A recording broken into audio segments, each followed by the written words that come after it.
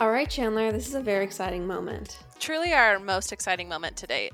Possibly the pinnacle of this podcast is happening right now. We are joined by Angie Harrington, the one Hi, and only, guys. Angie! the absolutely enigmatic, and I would say beguiling Angie Harrington. Oh my gosh. Bewitched, bothered, and bewildered. Am I? I just love an alliteration. You guys are so nice. I'm just excited to be hanging out with you guys. I would love to be the number, 5'6" Bledsoe sister. Oh. I'm just not as doe-eyed and blonde as I should be, but other than that, I would love to. I think Deborah would die to have you as a Bledsoe I was just sister. going to say, She'd I'm like, definitely adopt you. I'm pretty sure our mom favors you above like even Lauren or I, so you're more than welcome. What about Wyatt? Does she like me more than Wyatt? No. That is not safe for anyone. Wyatt definitely gets the top tier. That's so funny. Do you know when I realized I loved Deborah Bledsoe? When? Okay, Was the first time I met her, I was at Sunday brunch and you guys just happened to be there. I don't know if you ladies were there, but Courtney and Wyatt were there with Deb. Yeah. And I looked at her plate and sitting next to her meal was a bowl. And I look in and there's a cinnamon roll with melted butter poured over the top. And I was like, I called her on it immediately. I was like, where did you get the melted butter? She's like, oh, I just asked the guy in the back to melt it. I'm like, you are my kind of a girl. That's when I knew I loved her. Wait, I totally remember that. I think that might be my earliest memory of Angie Harrington. At the time, Angie Wilson. Yeah, probably. Back in the day. But I remember that moment at Sundance, and that's just so funny because our mom, she had zero and still has zero like concern in any way when it comes to eating for any health concerns. Like, oh yeah, never expressed any sort of any sort of concern for nutrition. That is so funny, which is funny because I feel like she's like good. She's always got some good diet she's working or something. That's the thing. It's either like the point of eating is to eat as deliciously as possible, but also be as thin as possible in Bledsoe world or in her world. She sounds like Courtney. Yeah. Totally. I also just love the fact that she would pester some poor waiter for like melted butter to like run back to like melt something in the microwave. That's something that she's never been ashamed to do in her life. When we were in France, we were like getting a crepe in Paris because of course you have to do that. And she was telling the guy, big butter, big butter, big butter. And he was going he was trying to tell her to say it in French. He was going, beurre, beurre. I guess that's butter or whatever. But she wasn't catching on to that. So she kept just saying it louder. Big butter. Big butter. Like a woman who puts butter on her flakes of butter is so right up my alley. I love it. Even if it's just one bite, it's got to be the right bite. It's got to be perfect. Totally. Yeah. Ugh, that's amazing. I love it. That's awesome. How are you guys? I'm so happy for you guys. I feel like you guys are killing it on this podcast. It's so fun to watch. So I don't know if your audience knows, Courtney is one of my best friends. And so I feel like I know you guys through Courtney. And then Chandler worked for me very briefly, and she was such a cute assistant. And I still feel bad. I feel like I didn't pay you enough. Oh my gosh. Well, what people don't know is that Angie literally saved my butt because I came back from a study abroad and where I was working was like, yeah, we don't really need another server right now. And Angie overheard me telling Courtney about how worried I was. I was literally selling my Apple Watch. I was like, I don't have any money. And then Angie was like, you honestly didn't even need me, but you're like, I could use an assistant, and then gave me the most flexible, amazing job. So truly, Angie, you saved my life my last year of college. You're so nice. I was living in the Provo Marriott at the time, mind you, because Chris and I had just got married and we couldn't find a house. I remember this. just spending a solid $15,000 a month at the Provo Marriott. Wait, I had no idea about this. Yes. Why? How did that even happen? We were living there thinking we're going to find a house. And we were supposed to close on a house and it fell through, Yes. which ended up being a blessing in disguise. So we thought we would be there just a couple weeks. And they were the only place that had Tesla chargers. Oh my, I was going to say, why the Provo Marriott? And we're trying to reduce our carbon footprint. So we're like, okay, awesome. So we go there, and at 2 rooms, adjoining rooms, it was costing us $12,000 to $15,000. Oh my gosh. And Chandler would come meet me. I know, it's dark.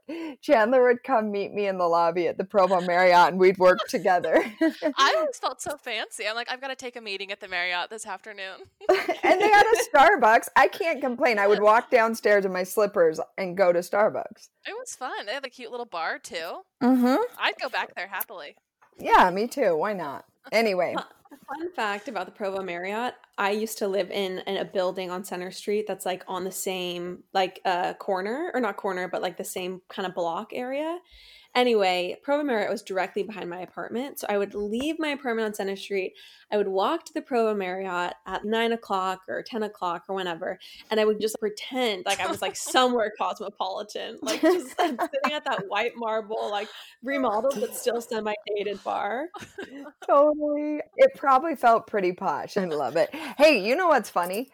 I was actually surprised the amount of VIPs that would roll in and out of Provo.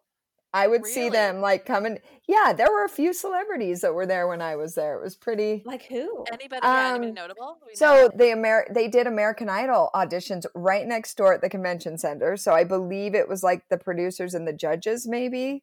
Really? And funny story, I'm an American Idol reject, by the way. No, I did not try out that year. I was like a mother of 2. I tried out 10 years. I did not pop over and try.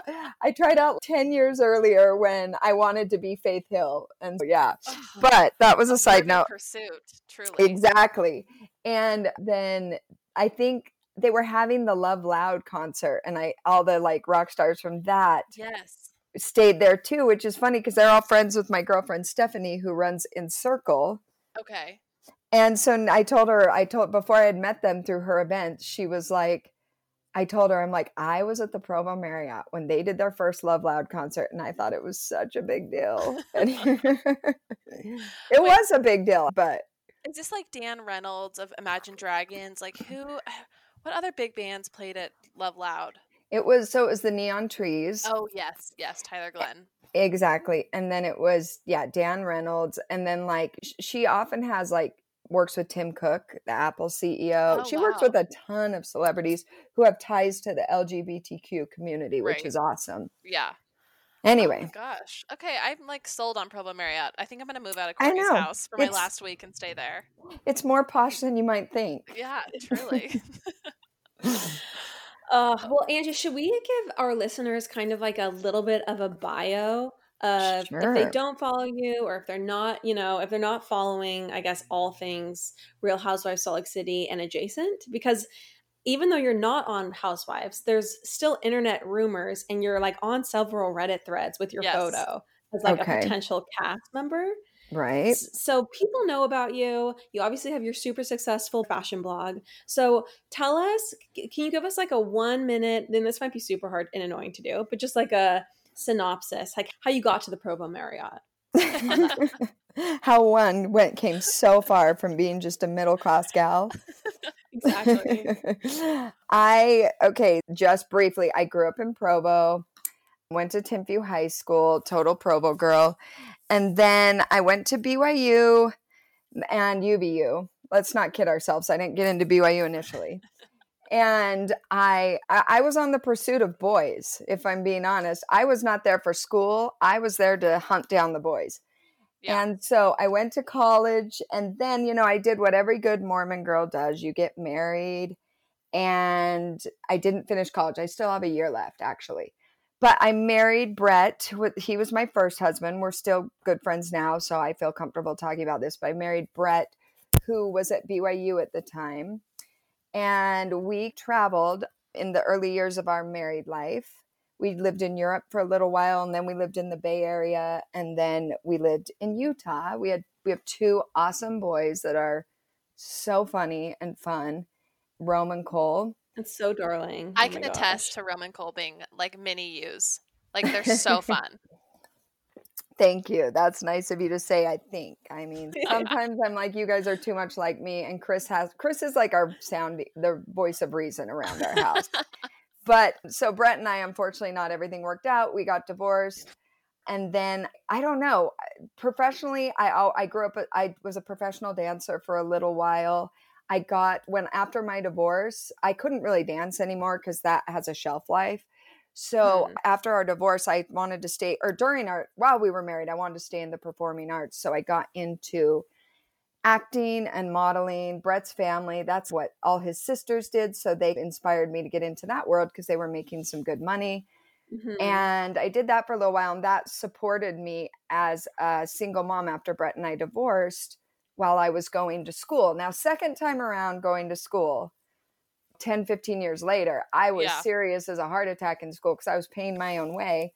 Yeah. And I was like a 4.0 student all of a sudden, whereas 15 years earlier, I wouldn't even go to class if there was a cute boy in the hall. So funny. So I remember when I went back, I felt like the smart. Listen, 10 years on all those students. Oh, yeah. You are a whole lot smarter. I would like, I felt the professors really knew how to boost my ego. I would raise my hand and I'd like make a comment and he'd be like, Angie, could you speak up and say that again? And I'd be like, of course, yeah. And not a problem. Not a problem. Just like I was full of wisdom. Yeah. Full of wisdom. So that really did something for my ego going to college. Angie, what were you studying? Oh, still a lot of generals. I love it. But my major changed a few times. It was dance, then it was history, and then I decided I needed to be sensible. So then lastly, it was marketing. Yeah. So anyway, so I was still in that world of acting and modeling, going to school, supporting my kids, dating after divorce, which was so interesting. Let me tell you, Courtney can attest, she was there for a lot of it. And then meeting my second husband, and now we have another boy. And yes, for whatever reason, there is rumor. Well, I think I know why, but there is rumor. My name got put in the press about being on Housewives season 1. Mm-hmm. So that's where the madness started. It had nothing to do with me. I certainly didn't put that out there. I was surprised as everyone else to see the articles come rushing in and the write-ups and the press and everything. That was surprising to me. Right. But yeah, so that's where we're at now. Was that a decent bio? Perfect. Yeah, that was amazing. Thank you. Okay. If someone asked me to do that, I'd be like, oh, really? It's going to be stressful. So you did a great job. Thanks. So I want to get back to you saying that dating was interesting because I feel like there's probably a treasure trove of stories there. But real quick, because everyone wanted to know when we solicited questions, were you considered for casting on Real Housewives of Salt Lake City? Honestly, it just wasn't the right time. Yeah. And probably I could say on both ends. It just wasn't the right time. I think I was pregnant and then Hart was like a few months old. I was literally like still bleeding from my C-section. Sorry if that's TMI. No, sorry if it's TMI. Definitely not the right time to be like filming. Exactly. But my dear friend is on it and it was so fun to support her through it and watch her go through the process. And like season 2, I'm a lot more open. I'll just say that. How's that? Okay. Is that good? I love it. Yeah, and naturally, this goes without saying, once they've cast their entire cast, all they need now are certain roles to fill. Mm-hmm. So there's no guarantee. Are they going to need someone Mormon? Are they going to need someone ethnic? It just depends on their needs. Yeah. So, yeah. Okay, that actually brings up another question because someone, and a few people actually asked this, they asked if you're LDS. Is that something you're comfortable addressing? Oh, yeah, for sure. Okay. So I am LDS by heritage. Mm-hmm. And I really appreciate the church. I grew up in a very Mormon household. My dad was a bishop or a branch president 4 or 5 times maybe. And he is an extremely black and white member of the church. My mom's a lot more relaxed. In fact, very relaxed over the years. So it's been interesting to see their dynamic shift a little bit, but them be able to work through it. And I think it's been good for both of them. I think it's allowed my dad to relax a little bit and my mom to, they appreciate in each other that they have the same values and goals now rather than the exact same belief system. Right, for sure. Which I think is really important. But as far as I go, I still really appreciate the upbringing and the values it gave me. And for the most part, I do live by those. I do drink my coffee, that's for sure. My boys are definitely members and I support that. We still go to church together. But there's certain things that are hard for me to get behind. And I don't have to go into all the details of it. But I guess I can just say I do it my way. And I just live my life as authentically as I can. And I try not to hide anything. Totally. I'm definitely not the type that's going to like sneak my coffee into like a Diet Coke cup. Yeah.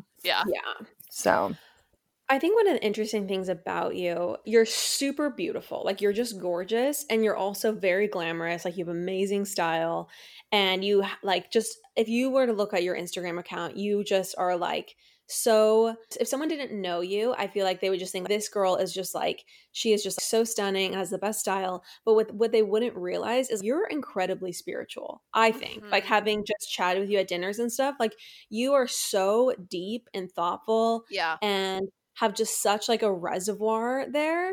And so I think it's interesting. I would love to know like what the main spiritual influences of your life are. Oh my gosh, that's so nice of you. First of all, thank you.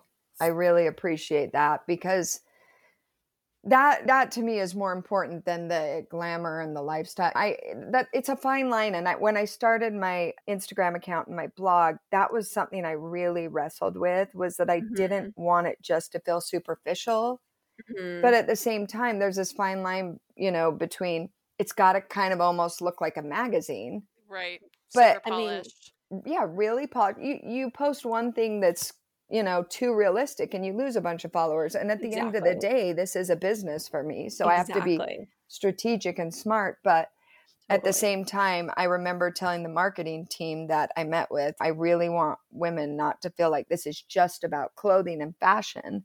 Because there's so I like you said, it's really important to me that I'm deeper than that. And so I would say my biggest spiritual influence definitely was my upbringing in the LDS church, for sure. Totally. That gave me my foundation and I will always be grateful for that. Since then, I honestly think one of my biggest teachers was my divorce. Getting divorced in one of the most conservative cities in America is not easy.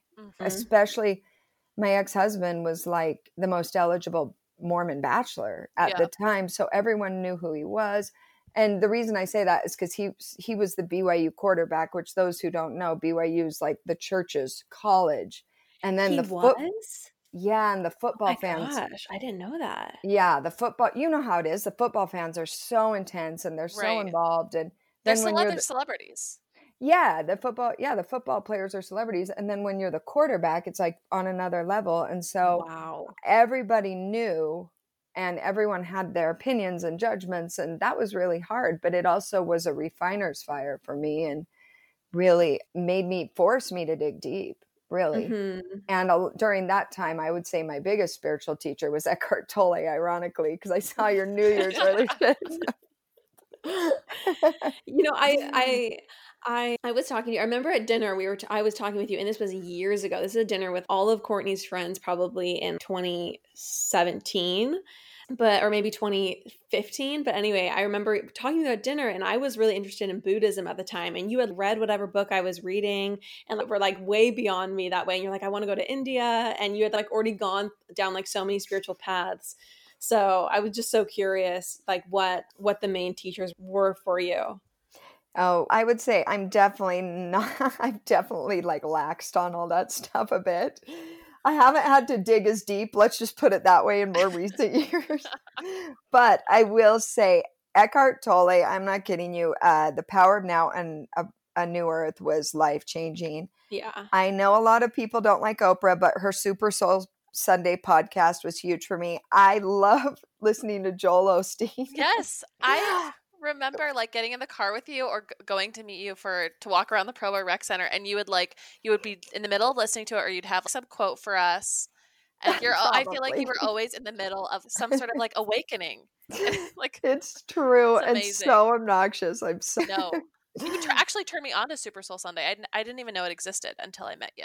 And I feel like that's a great space to find out about a lot of spiritual teachers without getting so deep and in La Land. It's less about like dogma, and it's just more about like how can this appeal to like as many people as possible. So I would say the church and my divorce were the biggest catapults into spirituality. It's something I work on all the time. Most days I'm just praying that my kids will close their eyes during the prayer. Lauren, as we made our descent into New York, from our beloved Guana Island trip, I got excited thinking about coming home to like my more simple routine food, like my Clean Simple Eats protein powder.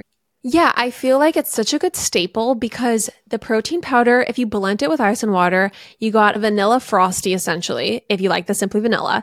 If you get chocolate brownie batter, you've got a chocolate frosty. You could do the mint chocolate chip, you got a thin mint frosty, or you just dissolve it in milk or water, and that also strangely tastes really good, like chocolate milk. It's a super fast, easy, quick snack. Also, I just love that the ingredients are clean, they're grass-fed. It's 20 grams of protein for 110 calories. It is just the best protein powder out there. Everyone, go to cleansimpleeats.com and use the promo code POPAPOLOGIST for 10% off. That's POPAPOLOGIST for 10% off. Cleansimpleeats.com, POPAPOLOGIST for 10% off. Lauren, the wall behind you, it's quite barren. What's going on there? You know what? I find getting things framed to be very stressful, and so I've just never done it. I don't basically have anything framed in my home, and it's sad for me. It's very sad, which is why we are so lucky to be sponsored by FrameBridge right now. Yes, I am so excited to correct this wrong in my life. What's so great about FrameBridge is for other people also intimidated by a gallery wall, if you go on their website, you can just very quickly, easily upload like 5 photos or whatever it is, and they will send you different dimensioned, cute frames, beautiful, sleek, modern, so you can just hang your gallery wall and it's good to go. They make it very easy on a layperson like yourself. Everyone, see why FrameBridge has been trusted to frame over 2 million pieces. Visit framebridge.com or a local FrameBridge store to get started and custom frame just about anything. That's framebridge.com. I just think that if they did bring you on Housewives, you would bring like a level of depth to the show that I think would be really interesting to watch. In the same way that I think Heather Gay is a person with a lot of depth.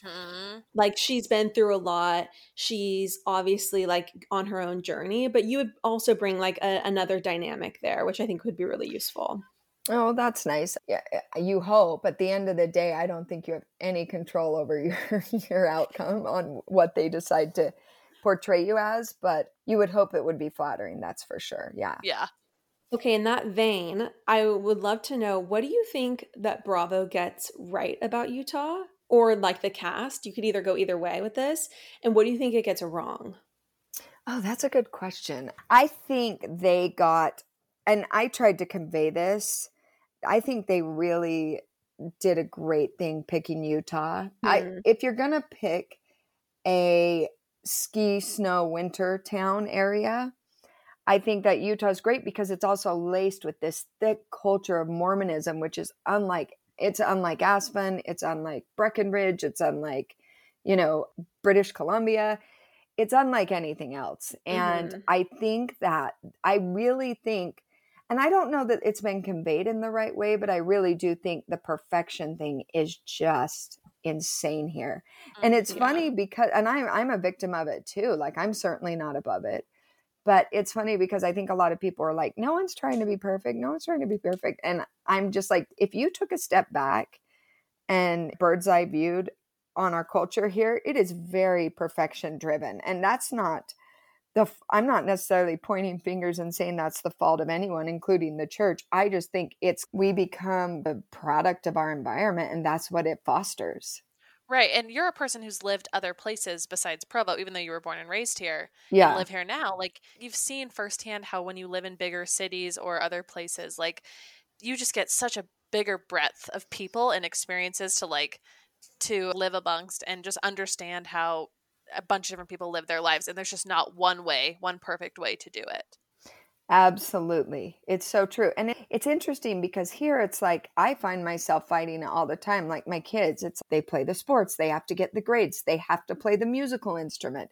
I grew up dancing, playing piano. I know how to cook. Like most people, it's like they pick one thing. Here it's you got to do it all. Yeah. And so it's interesting. So I will say I do think that they are, especially with Heather's narrative, they're doing a good job at addressing the perfectionism here. Mm-hmm. I do think, I will say this, and this isn't pointed at any housewife specifically. I do think I would like to see a little more lifestyle that's a little bougier. You know, I think that some of them do definitely bring that. And I do like, you know, I also think you have to have more realistic lifestyle. But here in Utah, there are like, you guys know there's so many beautiful homes. And I just feel like that kind of that eye candy we're missing just a little bit. I feel like they miss some of the definitely some of the more opulent like locations within Utah. But I feel Exactly. like also the season, like I know they're filming in winter, but for some reason I feel like they should have almost filmed in the summer or fall because it's just I It's think just so much prettier. in Utah, like in the January, February months, like it's pretty brown and gray like everywhere. There's not always snow blanketing everything. Exactly. And I think that's a problem. It almost looks like March weather on screen all the time. Whereas if you were up in Park City, you'd have a fresh blanket of snow every day, but Right. you're not. Sometimes you're in the valley. And so I think that you're missing some of that beautiful scenery plus the luxury that I personally want to see in my reality TV shows. Right. Yeah, I almost feel like the producer, whoever was the main person doing it, they just were like, no, this is skiing. This is about snowboarding. Like this is what people think of when they think of Salt Lake City. And so we have to play off that motif. But I mean, Utah itself is so much prettier in non-winter months, in my opinion. No, that's a great point. And even the skiing, like there is more luxurious, beautiful skiing. There's ski lodges that are so gorgeous. And that could just be a matter of filming. You know, some places won't let you film there. Yeah, totally. But I do think we are missing some of the most opulent spaces and scenery that Utah has to offer. Did you not love the opulence of Mary's brunch or lunch at Walter's and the fish on the table? I loved it so much. I mean, Walter, let me just, I hosted Chris's like 49th birthday party at Walter's, and Walter called me to set a menu. And it was just like, imagine trying to like understand him over the phone. I couldn't. And he was like, we're going to do this. We're going to do this. We're going to do this. And then like, I was like, okay, in my mind, I'm thinking like, all right, it's going to be chicken Parmesan, veal. Right. And we get there and it's like some breaded fish. And I'm just like, what did I agree to? Oh my gosh. That's so funny. If you had been in person, he would have just kissed your hand the whole time. Yes, I know. And just pretended like he remembers you. And Chris always says the second he walks out of there, he like clears his throat and has a Jersey accent. It's so true. It's just like He reminds me of the Muppet Chef that's like throwing things out of the pot. Yes, he's so animated. It's like how is that not so exhausting every day? I appreciate I know. it for it. I mean, totally. So anyway. Think about the opulence of Mary Cosby's house. Is that not the opulence you're describing, Angie, and alluding to? The pinnacle of what Utah has to offer? Park City's answer to Trump Tower. I mean, there is no question Mary's wealthy. I will say, anytime I've seen Mary Cosby in person, you would be floored at the level of like designer clothing she's got on and the beautiful bag. It's not just like a Chanel bag. It's like that one Chanel bag from that one collection that's shaped like a pyramid. And like, it's just like, yes. And she's got like layers of jewelry. I mean, she really loves fashion and she's a sweet girl. I don't know Mary well, but she's a sweet girl. Okay, I was going to ask this question later on in the episode, but I'm going to do it now. Mary F. Kill, Ken Vanderpump, PK, and Robert Sr. Oh my gosh. Okay, Mary Ken Vanderpump. I mean, talk about a loyal lapdog. Right. Probably hook up with PK minus the floating in the pool midday on a floaty. What if Boy George had to also be involved? And the choice was Boy George, PK, and Robert. Yeah, exactly. I think I would go Boy George and PK. I don't want to kill Robert? He seems like a sweet guy. Do I have to kill him? We'll kill him and resurrect him. How about that? Perfect. That's fitting because he has a church. Right, yeah. Totally. He's for sure getting resurrected. Mary's got the go. power of the tongue, right? Or she speaks in tongues. I'm sure she could get it done. Do you think we could just go down to her church like this Sunday? Is she like still actively preaching? I think there's other preachers as well. I have a friend that used to preach there. Okay. And so I know they do have other preachers, but I honestly know very little about the church. I just know they have very loyal members. Yeah. Very wealthy members too, apparently. Wow, if that Pyramid Chanel bag is an indicator, it would seem so. I mean, it was Carl's last collection before he passed. Oh that is, I mean, her house filled with all the designer stuff. It just was, it did give me anxiety only because there was so much in there that was just, you could tell, not appreciated. Like, I would rather live in Whitney's house than Mary's house any day. I think Whitney's house is really pretty. Yeah, it's like bright and clean and airy for sure. Have you ever dealt with with Whitney's dad? Did you ever know about him and his like hair salons or like anything like that growing up here? I didn't. I had never met or heard of Whitney, but I think she's a few years younger than me. Okay. I know we have a couple mutual friends. I have met Whitney since then, and she's been nothing but kind. Oh, good. She and I actually share the same manager. Oh, no way. Yeah, Lindsay Glickson. She's with Starlicity. She reps, I want to say 4 of the housewives. She reps a couple of Miss USAs and some like Big Brother and Bachelor contestants. And she signed Whitney after she signed me. And so we have that in common. And this is ironic. I was watching the pilot and Whitney was talking about her LDS roots and said that her great-great-grandfather was Shadrach Roundy, who protected the prophet Joseph Smith. Yes. That is my great-grandfather. No way. I was sitting there. I was like, what? Are we related? So like my dad, every Pioneer Day tells stories about Shadrach Roundy, which is like the most Mormon name you could ever think of. and like my boys and I kind of giggle, like we find it funny. And then he's like being talked about on Bravo. I'm like, go Shadrach. His name's back in the headlines. Exactly. So seriously. Whitney knows now somehow we're related. We'll have to do the genealogy on that one. Yeah, ancestry.com. Exactly. So yeah. Another housewives question. Sure. What are your thoughts on Jen Shah's marketing company, and why did you not choose her to rep you or her company? I don't think she's a talent manager, first of all. Stuart could probably do the job though. I actually know Stuart. Isn't that funny? No like way. From 10 years ago, I saw Jen and Stuart at a party. And I was like, Stuart. And he's one of those guys that's so fun. And the minute you see him, you can just like chat. It's you can meet him once and he's like your best pal. Yeah. He's awesome. And I just love that he's like a background fixture in the whole thing. Then Jen, I have met Jen, I think once, and then we chat every now and then on Instagram. Look, Jen Shah's is big and bold, her vibe. And I will say this, she brings it. She brings it, whether it's your cup of tea or not. She is throwing a big party. She is dressing over the top. Totally. I do respect that sometimes she probably feels like she's carrying a lot of weight. Totally. She's doing the housewife thing of throwing the massive parties, like driving the storyline to some degree. And yeah, she is doing like the opulent thing to the best of her ability. Yeah, and again, like I know it's not everyone's thing. I know some people say it's too over the top, but I think there is a place for one of those in every cast. You just can't have everyone be that person. Right. I think if I was Jen Shah, I would be irritated that basically the breakout star, it seems like, or at least the person that a lot of people are very bewitched by, if you want to go back to that, is Meredith. And Meredith literally just seems to like just be like the most dignified person. She like gives very little about her life.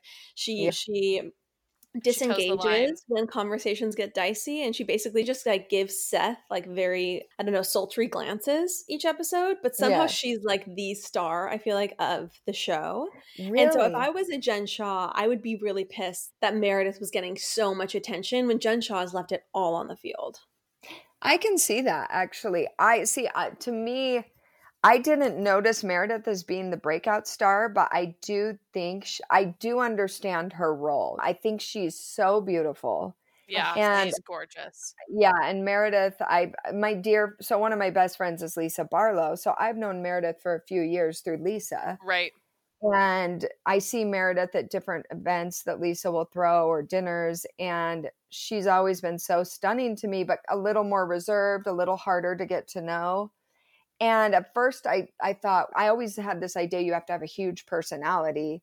But then when I saw her sit down and go to dinner with Mary or to have a conversation with someone, I thought, I understand her role more now. She is the non-judgmental friend that also isn't going to throw you under the bus at the same time, which I find, I respect that. That's hard in that group of women. But that's a luxury status or position to be in as a Bravo housewife. I think so too. I do think it's important you have an opinion though. No matter whether you're kind, not, reserved, out there, you do have to have an opinion. You can't always be Switzerland. I think the audience gets tired of that. They definitely get tired of that. And I think that it feels to me that when you go on a reality show, you have to assume that every part of your life can and will get out there. And you have to accept that and own that. And I'm not saying you have to volunteer information, but you also don't get, in my opinion, you don't get to just walk away and stop talking when something's uncomfortable. Yes. So it's a fine line because I do respect, she has to protect her family and her situation. And I respect anyone who's going through something complicated like that. And you would hope your cast members wouldn't bring that stuff up, but unfortunately they do. Well, and even in this most recent episode, like she disengages, like love her as I do, she disengages even when it's slightly uncomfortable. Not even like talking about like her marriage necessarily or like the true nitty gritty. Like if she's caught in any hot water, she quickly backs out and is like, I'm leaving. Yeah, exactly. And I just don't, we'll have to see how people respond to that, Yeah. One thing I've been loving, to like your point earlier about meeting her through Lisa, is the realness of hers and Lisa's friendship. Like I feel like so many housewives cast these days are just friends because of the show. And like you can tell with Lisa and Meredith, like they have that moment when she talks about her and Seth being separated, like in the gallery. And Lisa starts crying and I almost started crying. It was so touching because we've been so starved for like real true friendship connections that existed before the show. And so I've just loved seeing them together. I don't know the other girls' relationships, but I would dare to say that might be the most authentic friendship. They've definitely been friends for years. And one thing I know about Lisa is exactly who she is on the show. There is nothing, whether you like that or not, that is who she is. She's not playing a role. She's not faking it. She's not even faking a storyline to be relevant. She is just being Lisa. Okay, this might be a controversial question. And I know that you are good friends with her, so you don't have to answer it. But do your sons use Fresh Wolf body product? They actually do. Lisa, that's so funny. Lisa sent me a huge box of Fresh Wolf. And my boys are athletes, so all they're concerned about is like the gym and throwing. So most days they don't even get out of Nike or style their hair, which is unfortunate, but they don't. I have to ask them 10 times a day just to brush their teeth. So if they have gotten to the point where they are using hair product, it is definitely Fresh. It's in their bathroom and they love it. That's amazing. It's a bright spot in this world that like that there's a young boy like line of hygienic products. Like that's incredible. It's so cute. And Jack and Rome, Lisa's son, they're friends. Oh, they chat all the time on Instagram. And I've been friends with Lisa since I was 16 years old. And she was 21 maybe? No. We worked together, at a call center. Oh my gosh. Classic call center job in Utah. Totally. Angie, you saved me from getting a call center job. Sorry, I have to put that out there. But what if you could have met Lisa Barlow? I know. No, but Lisa this is actually really funny. She let me borrow, I was obsessed with the Backstreet Boys and she was just probably like, oh, bless her heart. Instead of making phone calls, when we would make phone calls, we would sell, but we'd talk about the clothes we were wearing the whole time. And I told her the Backstreet Boys were coming to town and she let me borrow her ID so I could go to the club after, hoping I would. So that's like one of my first memories with Lisa. I borrowed her ID and we've been great friends ever since. But the funny thing is the girl never stops talking. So like sometimes, no, we don't have a phone call shorter than an hour ever. Oh my gosh. Sometimes she's one of those. They are sometimes 4 hours, which is what I love about her sometimes, because I can literally put her on speaker and mute and vacuum my carpet. And like then pop it off mute and be like, and then pop it right back on mute again. Wait, that is hilarious. Yeah, no, she is a talker, but she's so much fun. We talk for hours and it's all over the place. I feel like Lisa is very much like Meredith. Like she is a breakout star in the show and she's so beautiful, but in a way that Meredith holds back, Lisa's so funny and witty. Yeah. And she delivers such a level of humor that's just so interesting. Like I love any scene Lisa is in. Lisa's one-liners are epic, I think. Incredible. Like some of her one-liners. Do you know what's funny? I have a secret to tell. What? This isn't a secret, actually. It's just a little insider. She said, so the day she gave the line, or the next day or whatever, if I give you a Chanel necklace and you choke on it, that's your problem, not mine. Oh my God. I had just given her a Chanel necklace for her birthday and she had it. Someone gave it to her at that party. That party was the same night as my Christmas party. Okay. Otherwise she was going to be at my Christmas party because we share a birthday. That's both our birthday. Oh my gosh. And so I sent her that Chanel necklace up with her assistant and she gave it to her at the party. That's totally where I got that line from, because you had just given me that Chanel necklace. Which is funny. Is incredible. Oh my gosh. Just a little insider tidbit, I guess, if you will. That is so funny. Is the Chanel, that necklace, that line, it's not her tagline. It's not her tagline. No, it's just a line that she gave in one of her confessionals, and it like people have made like memes out of it. Totally. I've just seen it all over the place. So I was like, is there a tagline? No. Yeah, no, her one-liners are incredible. Wow. So the genesis of that one-liner is Angie Harrington. This is a hot... Or Chanel, or Karl Lagerfeld, really. Hot off the press and pop apologist. Incredible. Seriously. Oh, wait. Okay. So going away from Housewives of Salt Lake City, someone asked I'm asking this question because I wanted to lead into something else, but someone asked how you met and fell in love with Chris. Okay. And as a follow-up to that, I want to ask you what your advice is if you want a man to fall in love with you. Because I will say to our listeners, Angie has a certain power over men, and it's a fact of life. It's like the sun warming the earth. Mm-hmm. There's something really positive that happens between the one and the other. And I just think that if you can infuse our listeners with any secrets for how you are as bewitching as you are, beyond just being stunning and having like an incredible personality and all the things that people are attracted to, we would love it. Yes. Oh my gosh, you guys. I'm gonna Venmo you later for these compliments. Truly. You guys are so nice. I don't know. How do I answer this without sounding obnoxious? The first question, I'll answer that. The first time I actually met Chris was at a wedding, but that was very casual. I had just met him. Someone introduced me to him. He paid no attention to me whatsoever. So I didn't even think twice. Like we met, it was brief. He gave a speech. I thought he was hilarious, but that was it. And then I want to say maybe a month later, he followed me on Facebook. I didn't think much of it. And then probably 6 months later, 5 months, he messaged me and just was like, hey, I'm getting a divorce. Could you give me some advice? I see that you're divorced.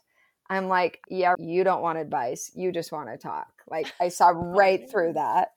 That's and still incredible. To this day, we argue about that. I'm like, you 100% did not want advice. He's like, yes, I did. I'm like, you have a million friends you could have asked for advice. Right. Get real. A stranger on Facebook. How stupid does he think we are? Yeah. And that's how we started chatting. Honestly, like I didn't realize his greatness for a long time though. Oh, really? It took me a while. I had a lot of baggage from my previous relationship and other relationships. And I just was, I told you, I was a little boy crazy. And so I was having fun and I didn't realize his greatness for a while. But now I feel really lucky to have him in my life.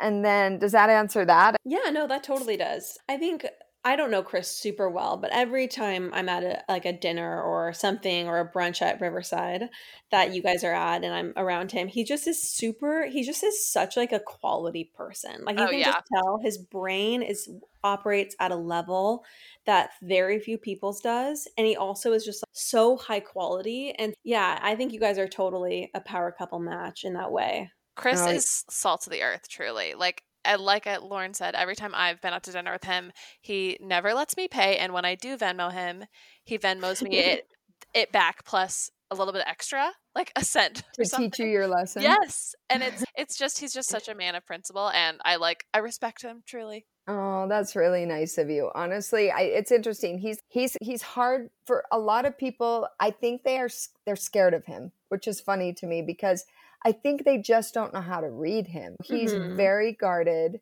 for a lot of reasons, mostly his upbringing, and then I think kind of his position that he's in today. He's a very guarded person, but he is so kind, so humble, and when you know him, he's really hilarious. But he is a very much a man of principle. You're right. Like I remember my girlfriend, her husband is really good friends with Chris. And his advice to her when they first met was like, if you're ever in a jam, you call Chris Harrington. That is the first person you call. So he's his greatest asset in our relationship is he's a problem solver. He solves all my problems. He makes my life so much easier. Oh. So, wait, can I tell you a sweet story about Chris that I'm not sure? So this just came into my brain, but there was one time you went on a trip to New York with Courtney and like that gang of friends. This was like back in the day, I would say when the cis gang was at its height, like wearing sequins and stilettos to Sundance on a Tuesday. Yeah, exactly. Iconic. It was another era, but you guys went to New York and she was on a red eye and something came up that you weren't on the same flight as her.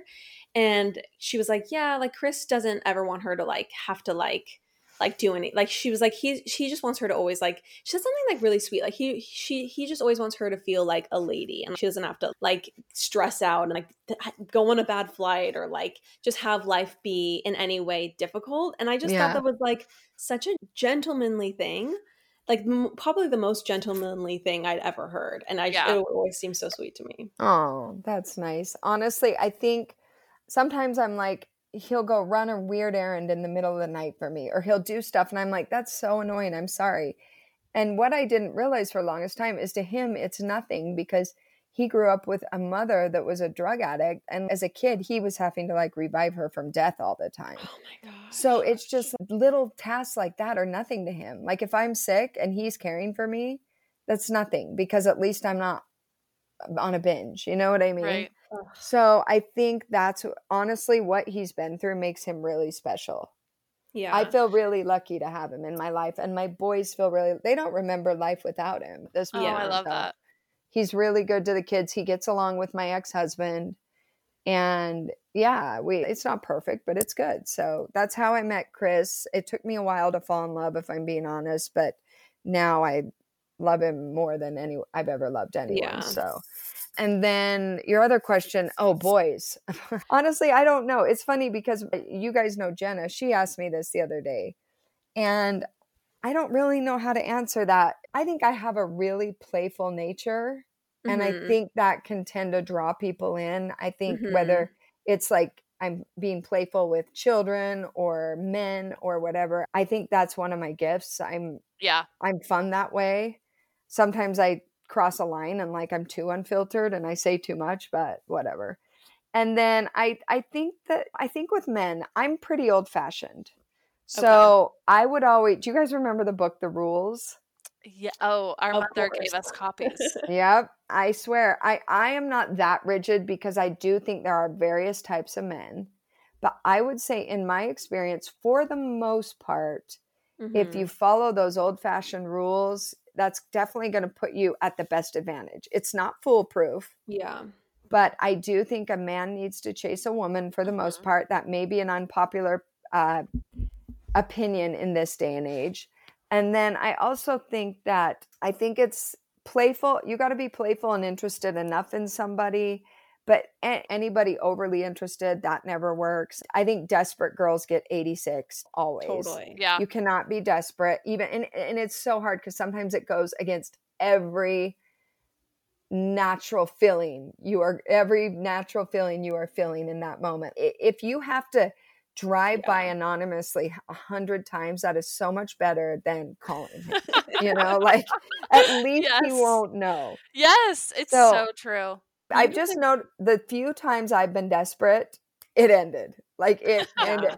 I like when I was dating my first husband, the first time we dated twice, I remember I had danced my entire life and I was going to try out for the second year on the college dance team. And I went to my mom. I'm like, Mom, he and I were dating. I go, Mom, should I try out for the team? She's like, this is the worst advice, Mom, you almost ever gave me. She's like, no, you would never want to miss one of his football games. So I go, gosh. I know. You can just see the writing on the wall. So I tell him that. He goes, isn't today dance tryouts? Aren't you trying out? We've been dating a whole 3 weeks. Stop and it. I go, oh my gosh. No, I would never want to miss one of your football games. And his face was like sick. I think he broke up with me like a week later. I am not kidding. Like, talk about desperado. So that definitely doesn't work. I learned that the hard way. He broke my heart and then we dated again 2 years later. But anyway, so yeah, you can't be desperate. I think a pretty girl is enticing at first, but that doesn't keep a man. I think a pretty girl is a dime a dozen. I think what really keeps a man is a smart, intellectual conversation. You've got to have depth. And I think for the most part, not all men, but one thing about men I do know is they need to feel needed and they need to feel like in some way they're your hero. Mm-hmm. And so I think just enough of a damsel in distress, as long as it's authentic, is important. So there is something, and I think I'm not saying roles have to be specific to specific gender by any mean, but I do think in a relationship, roles are important. Yeah. Whether it's two men, two women, a man and a woman, I think it's important that there usually is somebody who needs to feel more like the A and more like the B, So. I think it's also okay to say, find someone you really admire and then make it clear that you really admire them and make them feel like you really look up to them, because hopefully you do look up to the person that you chose to be with. So there's nothing wrong with trying to make a guy or whoever you're with feel like you really respect them. Absolutely. I think sometimes it's so simple. It's so hard because relationships are hard, but it's so simple. Sometimes they just want to feel adored. And I think where problems start to happen is when someone in the relationship feels overlooked. Exactly. Yeah. Exactly. So, okay, question for you. Yeah. Sorry. You're fine. Interjecting. So you said a man should always chase you. This reminded me of, and my question for you is, do you still keep Chris chasing you? Because when we were kids, our mom would literally not pick up calls from our dad and tell us that she would literally say to us, like driving in the car, we're like in her minivan or whatever, and our dad would be calling her on her cell phone and she wouldn't pick up and she would say, girls, you never deny a man the pleasure of being the hunter. Your mom has a point, and that's exactly what I was saying. I think that is important. You hope you pick someone where you get to the point where you're comfortable enough. That's not something you need to do. However, there are times where I do think it's good for them to want it a little more. I just think a little bit of cat and mouse every now and then keeps things fresh and exciting. And I'll tell you, like right now, my husband and I sleep in different bedrooms, and I think it's the best thing for our marriage. Why? Because, okay, so I have horrible insomnia, and luckily we're able to, because we have a guest room and that works for us. But I have horrible insomnia ever since I had the baby. The hormones went out of whack. And so he's a snorer, so that combination, I just don't get sleep.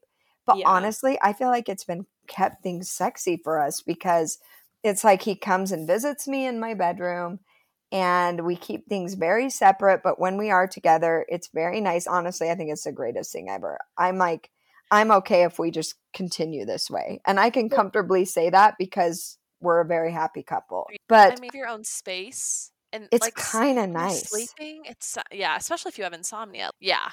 Exactly. So, yeah, but I think you do have to play the chase. Look, we have date night once or twice a week, and I still get excited to put on my makeup that day, throw on my push-up bra, curl my hair. It's fun for me. Sometimes I'll put on lashes, and I just think it's fun to keep things sexy and spicy. And I don't Totally. know. I hope I always feel that way. Absolutely. I think it's like continually like being excited to see your partner is so important, and not just seeing it as like routine, like your marriage or Exactly. your relationship. And that takes active work. And to Yeah. his credit, he is really great at continually trying to impress me and Mhm. make me happy. So I have to give a lot of that credit to him, because if he wasn't that type of a man, maybe I would feel less enthused about Yeah. keeping things spicy. You know, I Yeah. know that doesn't work for everyone. So Can I ask how has COVID been?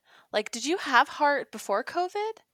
I'm I trying to did. remember. Okay. Yeah, he was like 11 months old when COVID hit. Oh, okay. My like memory's so foggy. But like, like being at home, Chris working from home, you working from home, like and you're used to like going to Starbucks and like, like having like your own space to work and everything. So how Yeah. was COVID with all that?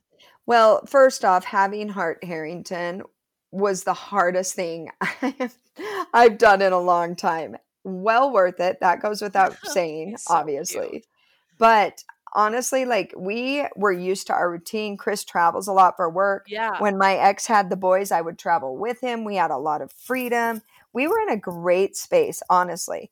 And having Hart has changed everything, which we actually love it. He is like the Mhm. light of our life. He is the glue that holds our family. Chris is such a darling dad. He is obsessed with that baby. And I hate to use the word obsessed because it's overused. But, God works in funny ways, because he looks exactly Just like like her. Chris. Oh, Mhm. totally. And Chris didn't grow up in a stable environment at all. He has no baby pictures. And here's this Oh, baby that is just his complete clone.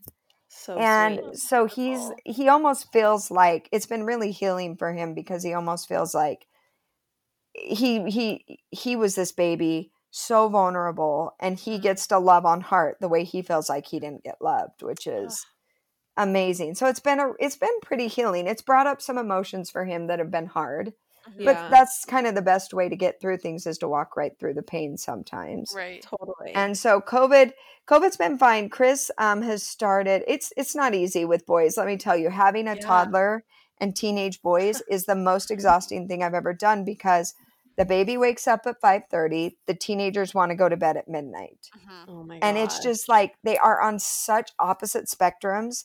The minute Heart's winding down, the kids come alive and they want help with homework. They want you to cook them a meal. And I have like my days are like 17-hour days. Like Ugh. it's just, and I'm kind of a stickler in the sense that I've always wanted to like raise my own babies. And I know there's not a lot of people that have that luxury, so I realize how fortunate I am. And so Courtney and Jenna talked me into getting more help than I'm typically used to, which has been huge. But it's been challenging. It's been really hard, like, honestly. But it's so worth it. It's awesome. COVID's hard with Yeah. a toddler. He is the busiest toddler on the face of the earth. One of those kids who's going to change the world or blow it up. So we'll see. Oh my gosh, he's so sweet. And it's just fun to have like I'm sure for Roman Cole to have like a new baby, to Oh, like love on and interact with. they're darling. They're like 5-minute babysitters, but they're darling with him. Oh my gosh. I I'm love like, it. oh, anyway. Rome always taps me on the back and is like, being a parent's hard. Love you, mom. And then walks out. Oh, that is I was so just like, funny. just wait. Oh my gosh. So it's so fun. But let me tell you, it is hard. And Chris turned 51 this year. So, we're definitely not spring chickens anymore. Do you think you'll go for another, or do you think that this is that your family is complete? I think we're complete. I always wanted a daughter, but I have to say, the insomnia, I think, took it over the edge. I just don't think I can Yeah. do it Yeah. again.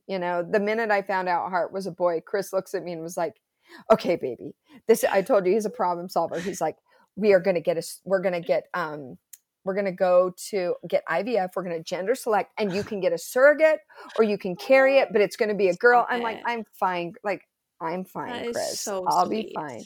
But he's cute. He always God. just wants to solve my problems, but it's fine. just- I don't see a healthy baby as a problem, obviously. Most guys would be like, okay, baby, we're going to get a neighborhood kid that you can babysit once a week, that you can get really close to. That's a girl. I love that Chris is like, we're going to do IVF, we're going to do gender selection, surrogacy. It's incredible. I know. He's the best. He's awesome. I was going to ask you guys, I know your audience is very like reality TV based, right? Yeah. Yeah. Who's your favorite housewife of all time?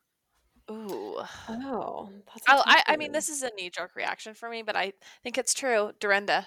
She's so good. I mean, I don't want to. I want to be lifelong friends with Dorinda, like, and I have like with the understanding that she might hurt me at some point, but I just think it's worth it. Like, what room would you stay in? Okay. What's that place called again? Manor? Bluestone Manor. Yes. I definitely not the fish room. Although the fish room, basement.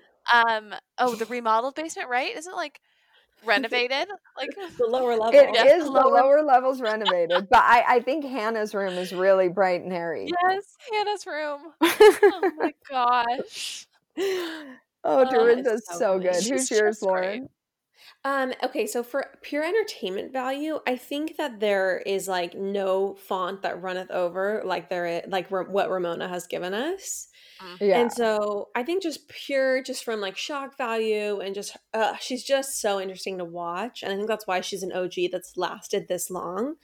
So Ramona would be my favorite that way, but I think as far as like housewife I'd want to hang out with or like be, I think that it's a tie between Carol Radziwill and Yolanda. And I know it's like not fair to give 3, but I have never met anyone who feels the way I do on those 2. Really? Yes. Like people don't like them? No, that those 2 are literally my 2 favorite. Oh really? My gosh. But Yolanda and Carol Radziwill, just because I feel like I could actually hang out with those 2. Totally. Yeah. Wait, did you guys see recently that Yolanda has found love? Oh yeah. Yeah. Well, she's been with this guy for a little while. I didn't see it. I didn't see it till literally this week. Someone sent it to me. And I'm just so thrilled for her. I like it brought a tear to my eye. Absolutely. She does. I mean, talk about a good wife. Yes. The lemon chicken. The lemon chicken and the level of commitment to just like loving her man and trying for her man. And I feel like she just kind of got dogged on twice. Yes. Wait, Angie, did you watch the David Foster? Sorry, yes, Lauren. I did. Go ahead. I mean, we talked about this a little bit, but like, what was your reaction to the David Foster documentary? It was hard to go in.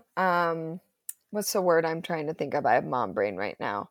With a clean slate, because I know people who know David Foster. Mm-hmm. So without any judgment in mind. And I think people love him and think he's got a great like charisma to him. Mm-hmm. But just it's obvious, you know, everyone knows it. I think he's a womanizer, and that's always a struggle. And so I don't know. I think Catherine McPhee's darling, and I hope it works out for those 2. I'm sure he's a great man and talented, but I do think that's a big challenge for him, you know, the ladies. And I don't know David, honestly. I've seen David in the flesh one time. Yeah. But I know people who know him. So anyway, but I you know, he's extremely talented. And sometimes when someone's so extremely talented in one way, they're very flawed in another. Yeah. You know? That's a generous way of putting it. I felt like when I was watching that documentary, I was just watching a bunch of people on his payroll, like talking nicely about him. And I was just thinking, how much did he have to like convince his children to be like, tell them you love me? Right. Like, it's okay that I was a bad dad. That's the thing. You know, I can understand relationships can be complicated, but like, I don't always understand, you know, not being there for your children. However, I do think men get the shaft sometimes when it comes to custody and women kind of controlling children and trying to manipulate them against their father. So totally. I don't know the inner planes there, but I mean, I think if we're just looking at it purely the statistics, the math of that, of at least David Foster, I mean, there's just like I can see one ex-wife and one kid situation being negative, but the fact that he like basically kind of left like a whole smattering of kids like across Southern California with their moms would indicate that, it's probably not. Exactly. Well, and the hard thing was I felt bad for the daughter who like wants his attention and he's Right. having another baby. That made me Oh, sad. And he was like, I just don't really have time for her. I just don't really have time for another one. Listen, I have seen him at El Pastel on a Friday Oh, afternoon. you did? Oh my God. I have seen him. I'm like, if he can go to lunch at El Pastel, he could pick up the phone and call that daughter. Gosh, invite her for some pasta with mom. But I love Yolanda. I love Carol Radswell. I met Gigi once and I was like, you did. The first thing I said to her, I was like, I love everything your mother stands for. And she looked at me like, you weirdo. Wait, how did you meet Gigi? And tell us what I was at the Santa Barbara Polo Club, and she was there too on like a Sunday afternoon watching polo. And this was kind of before she shot it like huge, and she was just the face for like Tom Ford makeup, and I knew her from Housewives. And so I just like went up and talked to her, and I don't know why I put my arm around her. That is amazing. And that is the smallest waist I have ever felt in my life. Really? Oh my gosh. She has the tiniest waist. But yeah, I just was like, I love everything your mother stands for. I called her Gigi Pretty Girl. Oh my gosh. She is so gorgeous. And I love you can tell that Yolanda walks the walk by like what great people her kids are. Mm-hmm. Absolutely. Even as top supermodels, these are like wholesome girls. Absolutely. Yeah. And my brief encounters with Mohammed, he is a really nice down to earth person too. So I think Gigi and Bella have really great parents. Yeah. They're like devoted parents too. I mean, to compare them to David Foster. Exactly. Yeah. Did you guys see the poem that Mohammed wrote for Gigi's baby? No. Oh yeah, he like wrote some poem and it's almost like he has our mom's loopy handwriting, like very, very gorgeous script handwriting. But anyway, he wrote this like very beautiful poem for the child being born, and then someone took a picture of it, and this was before the announcement came out. So that's I think how the story broke. But anyway, I think he posted it on Instagram, and it was like, "You've just come onto the earth," like yada yada yada, and so. Do you know what I love is when he'll post like one really close-up shot of his eye and be like, I'm watching over you, my children. It's so good. I'm looking at one right now. It's so good, isn't it? So good. Amazing. Anyway, I know. So funny. How was the British royal thing with Andrew? I loved hearing Andrew's take on the royals. Oh, it was. You mean like recording the episode? Yeah, I loved that episode. It was. I mean, I think that Chandler and I love having guests, and we love talking to people. Like, it's just so fun to get a third perspective, like a third point of view. And Andrew just has as a closet royal file. So yeah, it was so great to talk to him. Yeah, it was amazing. Good. I love it. I've done some deep dives on the royal family. And there is crazy stuff out there. Yeah. Wait, do you want to talk about that at all? Sure. I don't care. Just don't put me in a QAnon category. That's all. Okay. What conspiracy do you believe the most? That's about hard. The royals, right? Okay. I spent an entire afternoon. Well, I spent a solid month deep diving on the royals. I know that's embarrassing. It was during COVID. So I just went deep. And there is some crazy stuff out there. Some's factual, some is like people think they're lizard people, and that there is no evidence to base that one off of. But the one that surprised me the most was how the Prince Charles and Prince Philip's relationship with Jimmy Savile. Savile? Do you guys know who he is? No, I don't know who he is. He was a really famous personality in the UK. I would compare him to like maybe a Dick Clark in the United States. Very beloved. Yeah.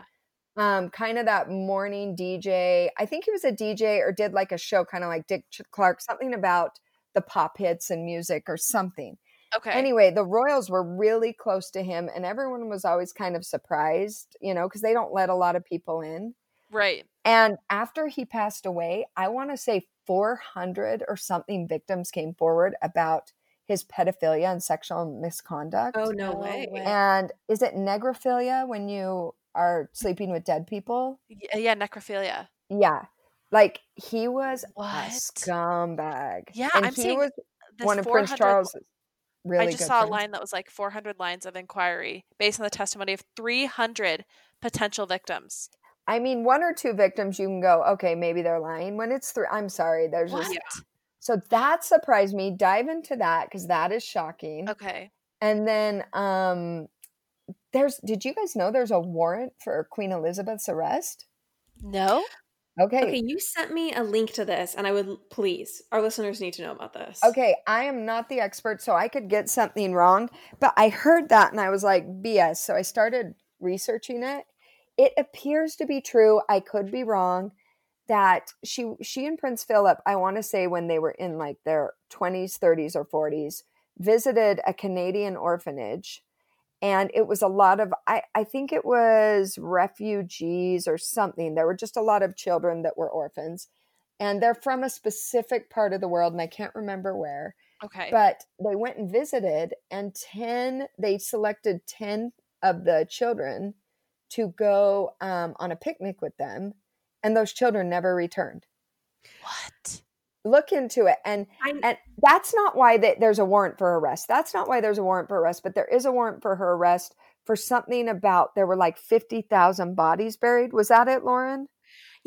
I actually was thinking of the orphanage thing, or the children when you alluded to that. So I assumed that was why there was a warrant for her arrest. But this is something totally different. Maybe that's why there's a warrant for the missing children. But I think that same orphanage or something linked to that orphanage, they found like 50,000 dead bodies, like buried.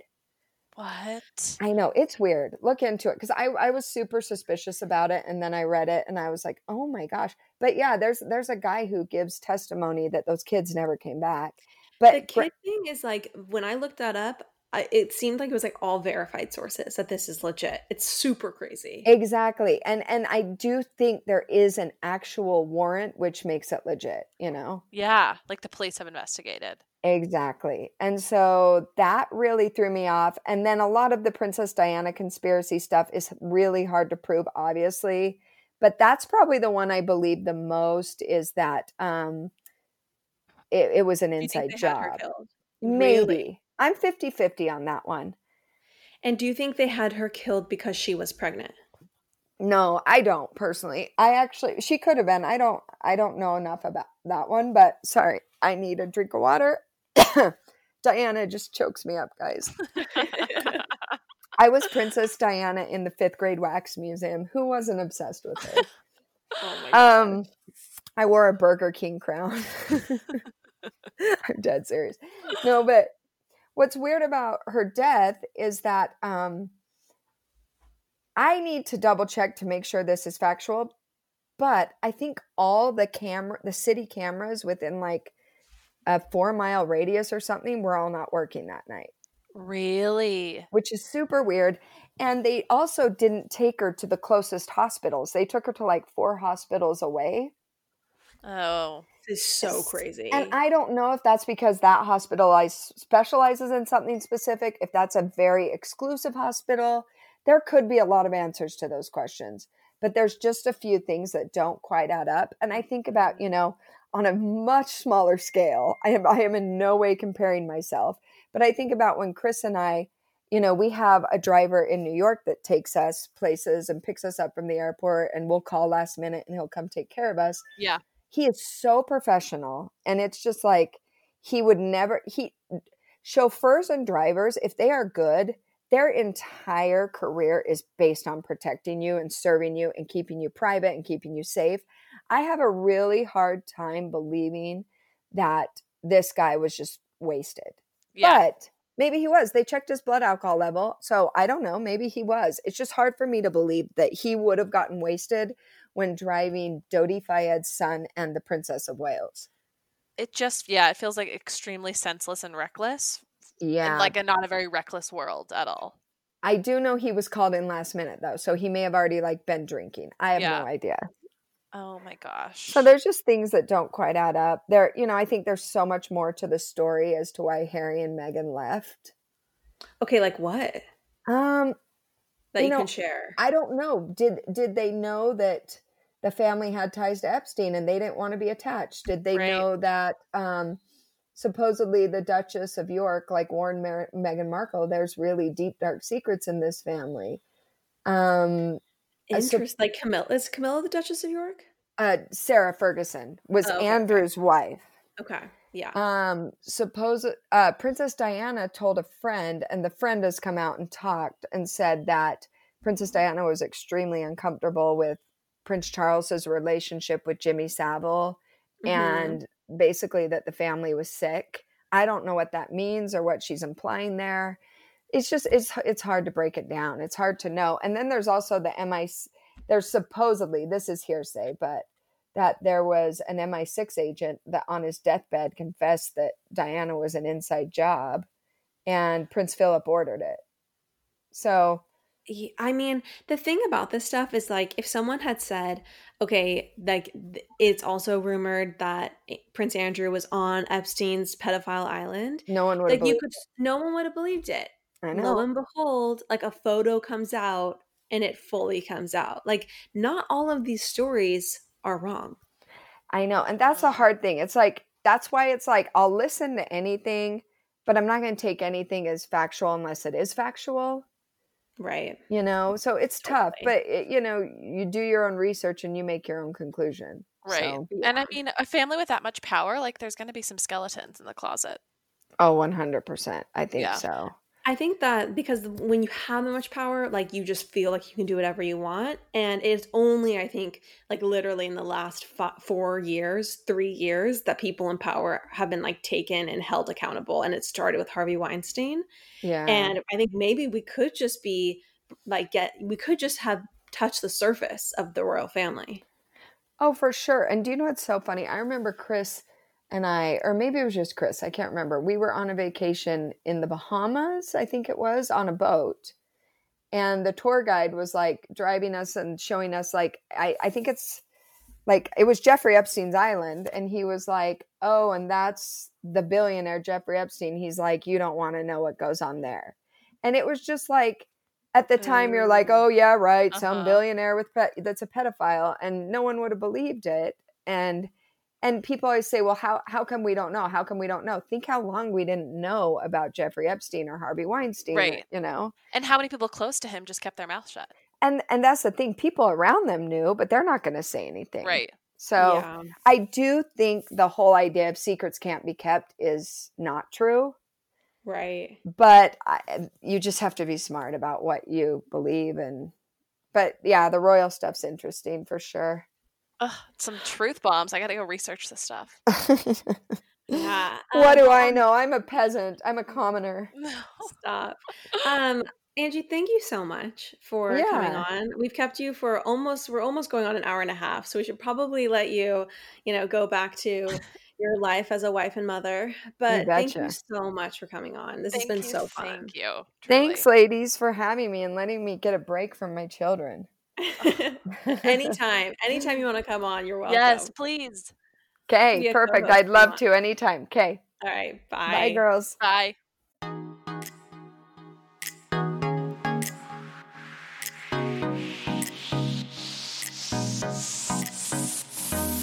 That's all for now, folks.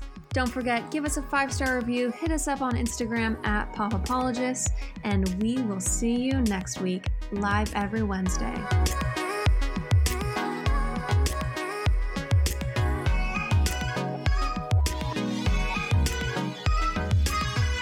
Do you ever worry about running out of interesting things to say to friends when you actually get to see them?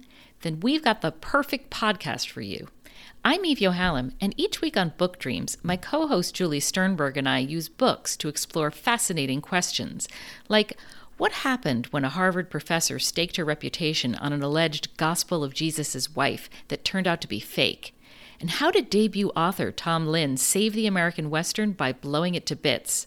Are pigeons rats with wings or wonder birds? And what's the who, what, when, where, how, and especially why of books bound in human skin?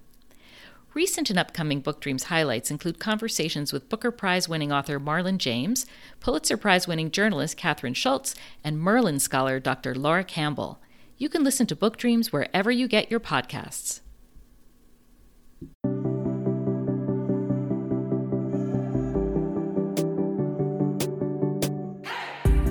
Hey everyone, I'm Emily Beerley, and I'm Jennifer Chaikin, and we're licensed marriage and family therapists, owners of the Therapy Group, and hosts of the Shrink Chicks podcast. Every week, we bring you a new episode where we dive into therapeutic topics like inner child work, dating anxiety, family dynamics, relationships, and burnout, making them more relatable and understandable, leaving the psychobabble behind. We address the things you've been dying to ask your therapist but don't know how, and work to help you stop shooting all over yourself with the expectations society can put on us. Tune in every Monday to Shrink Chicks on Apple, Spotify, or wherever you listen to your podcasts. Be sure to follow along and subscribe so you don't miss an episode. Prepare to learn all about you, because in order to grow yourself, you got to know yourself.